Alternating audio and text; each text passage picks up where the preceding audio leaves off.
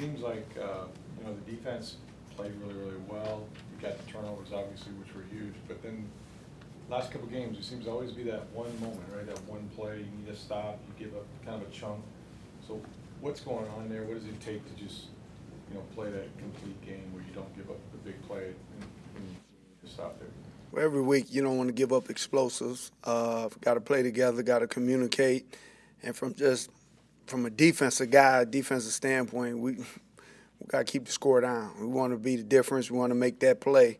And young guys are learning. A couple plays really dictate every game. Even if you win going away, it's still two plays, 3 plays here that dictated the outcome of the game. So we got to be focused. You got 60 minutes, and look what happened last night. And that's why this game is #1 sport in this country, because it's so competitive, and you can win or lose off a matter of a couple plays. Larry, your old man got 13 tackles, right? It just seems like he's the ageless wonder. Falcons ran the ball 38 times, 156 yards on the ground. Your Mike backer only had 5 tackles. When you look at the play of Devin in film, what did you see from that, and was that good enough for you guys? Well, he didn't miss tackles. It's a zone team. Of course, you want more tackles, but certain games, playing in a 3-4, the Mike might get a lot of tackles one week. The Mo might get a lot of tackles when they zoning up. It's just different schemes. But, yeah, you always want to make more tackles. But he wasn't missing tackles. He wasn't getting us gashed. A couple plays he could have played better. But sometimes when you play in a 3-4, the other guy might get more in 1 week, and sometimes it might be that month. Then the next month is your turn to pile up a lot of tackles. But he wasn't out of his gaps. He didn't get us hurt in the run game. So he played it for the most part right. After the game, Antonie Winfield spoke up in the locker room, and he's not a guy of a lot of words. He played guys. How you know he did that? Media wasn't in that early? It was a leak. Okay, it was a leak. Okay. Volunteered by someone. Okay. After we held him down. But no, so what does it mean to have a guy? We saw the hustle play he made.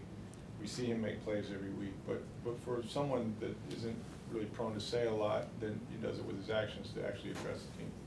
By nature, he's not that rah-rah guy. That's just who he is. But with his play, he's a leader, and he demonstrates that on a week-to-week basis. And what a better way to learn. See our best player make that play. That should raise the standard to everybody, all the young guys. If our best player is fighting, defending every blade of grass, everybody should be doing it. And that's the example. It's better to show it than talk about it.